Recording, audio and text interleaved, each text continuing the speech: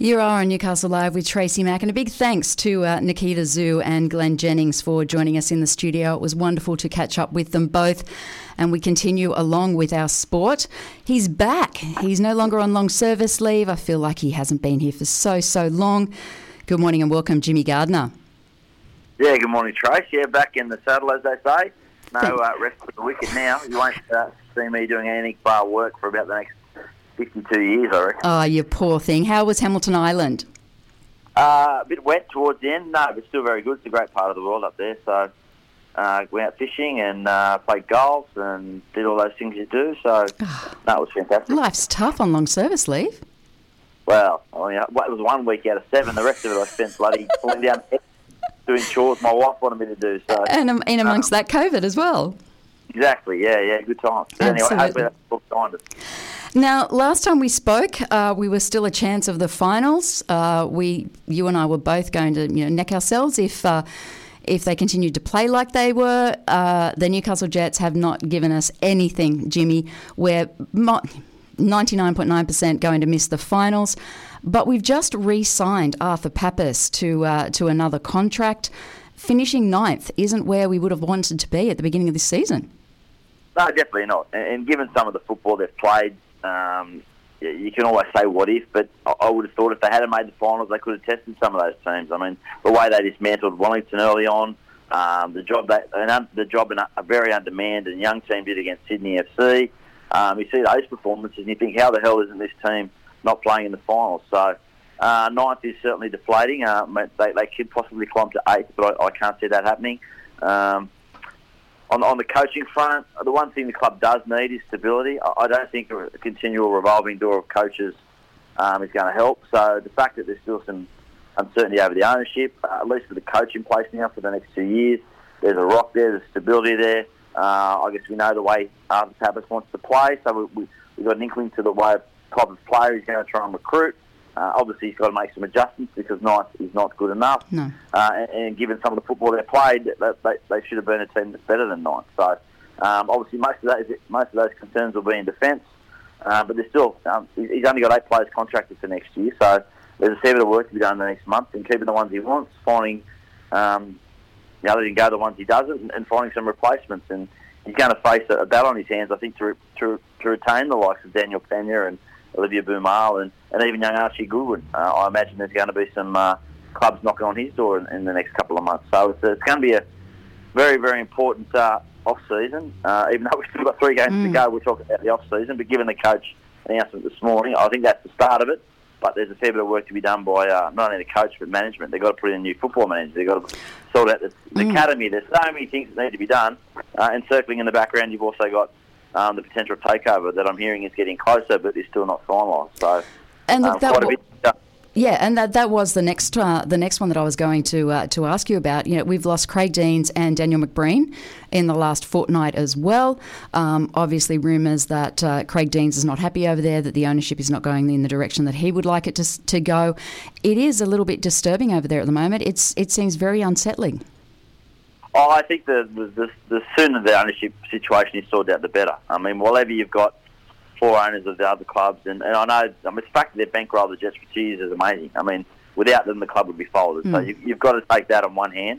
But on the other hand, you can't really plan forward and really go out to the marketplace and say, this is us, this is what we're about, when you've got 4 owners of the other clubs control. So this American consortium, the consortium we've heard about for the last 5 months, gets over the line, well then hopefully it will give the club a bit of stability off the pitch, and may hopefully some money in the coffers off the pitch.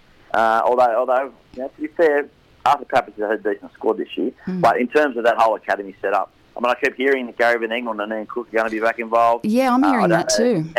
Substances in that, but given Ian Cook's history with the town and given what he done with the Wanderers Academy, they certainly have the reputation, if not the best, one of the best academy setups in the past in the country. Again, that takes money, so I think he would be the perfect man for that job. If that's the case, we also have, Gary Van Engel has been here a couple of times now. He has a good relationship with Arthur Pappas. He has been involved in the national team setups with the women and the under-20s and the 23s. It didn't end in a particularly good note when he left here last time. All those things. It's just a very complex. I think it's going to be a hectic off-season. We always say it's an off-season, but it's never an off-season. It's normally when management and the coaching staff and journalists they're most busy. Absolutely. I mean, look, they have some vacancies in some key areas. You know, their membership and fan engagement and ticketing person, they don't have that person anymore. You know, they're missing some very key personnel. And to be honest, I wouldn't be going over there at the moment with the unknown about the ownership. You know, there is a lot of things that need fixing, but they can't be fixed without this ownership sorted out. Yeah, that's certainly the most important, I think. As I said, it has been a bit of a holding pattern. While it's been a holding pattern in that front, the club has they've taken some big, they have taken some big steps. They've the way that, in terms of their roster, but they haven't had that. And with COVID as well, I mean, the crowds have gone from 10,000 down to 5,000. And the way they were playing, they deserve more than that this year in some of those games. They haven't been able to get out into the community and do all those community programs that they've normally done in the past. I mean, that's one aspect that Laurie McKinnon was so good at and was so strong at. And mate, so was Gary Van Egmond. Gary Van Egmond was so big on that stuff. Yeah, and COVID has had a massive part in that, don't get me wrong. I mean, what we were able to do 2 years ago, we certainly can't do with professional sports now. So, but yeah, I think that's certainly an area they need to tap into. They need to get a buy-in from the community, and I think although they're owned by 4 other owners, that they're not going to get that. But new owners come in with a new direction, maybe with a new vision. That's certainly what needed. That certainly is what is needed. So it's there. We all know it's there. It's just a matter of tapping into it. But we seem to be asking these same questions every 3 or 4 years. So I'm over it, Jimmy. I feel like it's Groundhog Day. Yeah, Groundhog. Yeah, God, yes. I mean, I've been doing it for 20 years now, and we have this same conversation about every 3 or 4 years. Yeah. So I think there's always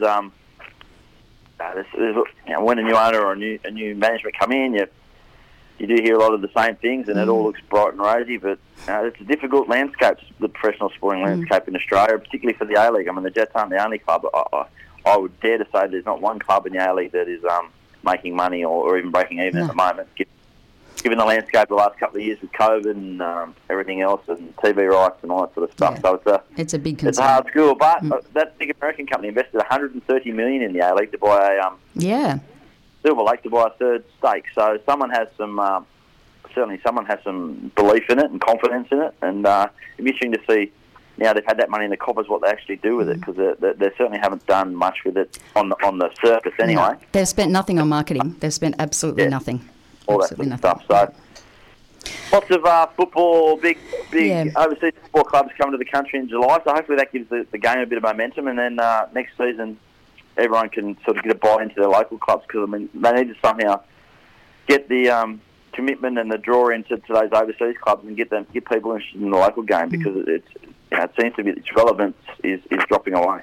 And that's exactly what happened with the World Cup, wasn't it? That's when we got relevance back into football. Now, mate, it doesn't get any easier for the Newcastle Jets. They travel to Macarthur on Sunday, 4:05 kickoff. We've played 4 games against these guys. We've drawn 2 and Macarthur's won 2, so the stats aren't in our favour. Yeah, no, and certainly at least 2 of those games, the Jets would have considered themselves absolutely ripped off not to have won. They dominated a couple of them, but again, it's been the story of their season. They've been very good in patches, but haven't been able to seal the deal, and then have copped a couple of goals, and that was certainly the case in at least 2 of those games against Macarthur. Macarthur is 7th. They're still playing for a final spot. You think they'll be desperate. The Jets will be without Daniel Pena, which is a big loss. I think Olivia Bumar was still struggling with a hamstring, so that takes a fair bit of punch and creativity out of their attacking stock. So the last time that was the case, I think it was against was it Perth or Brisbane, and it was 0-0. I don't think they manufactured a shot on goal. So it's going to be a test for them, no doubt. And it'll be how they start on Sunday. I think will determine what happens in the next 3 games. So if they're still, if the re-signing of the coach provides a little bit of fillip or a little bit of motivation, or maybe he's put them more on notice to say the next 3 games you're playing for your futures. So. It's one of those situations where it can slide away very quickly.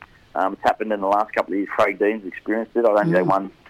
So they finished with a bit of a spring. Actually, they won their last couple of games to move off the bottom of the table. But when you go back to when Mark Jones was in charge, I mean, they were on the verge of the 6 with 6 games to go. They lost that game and then lost another one. And then once they were out of contention, they didn't win another game. So it'll be a test of their character and their resolve as much as their ability this week. Yeah, it certainly will be.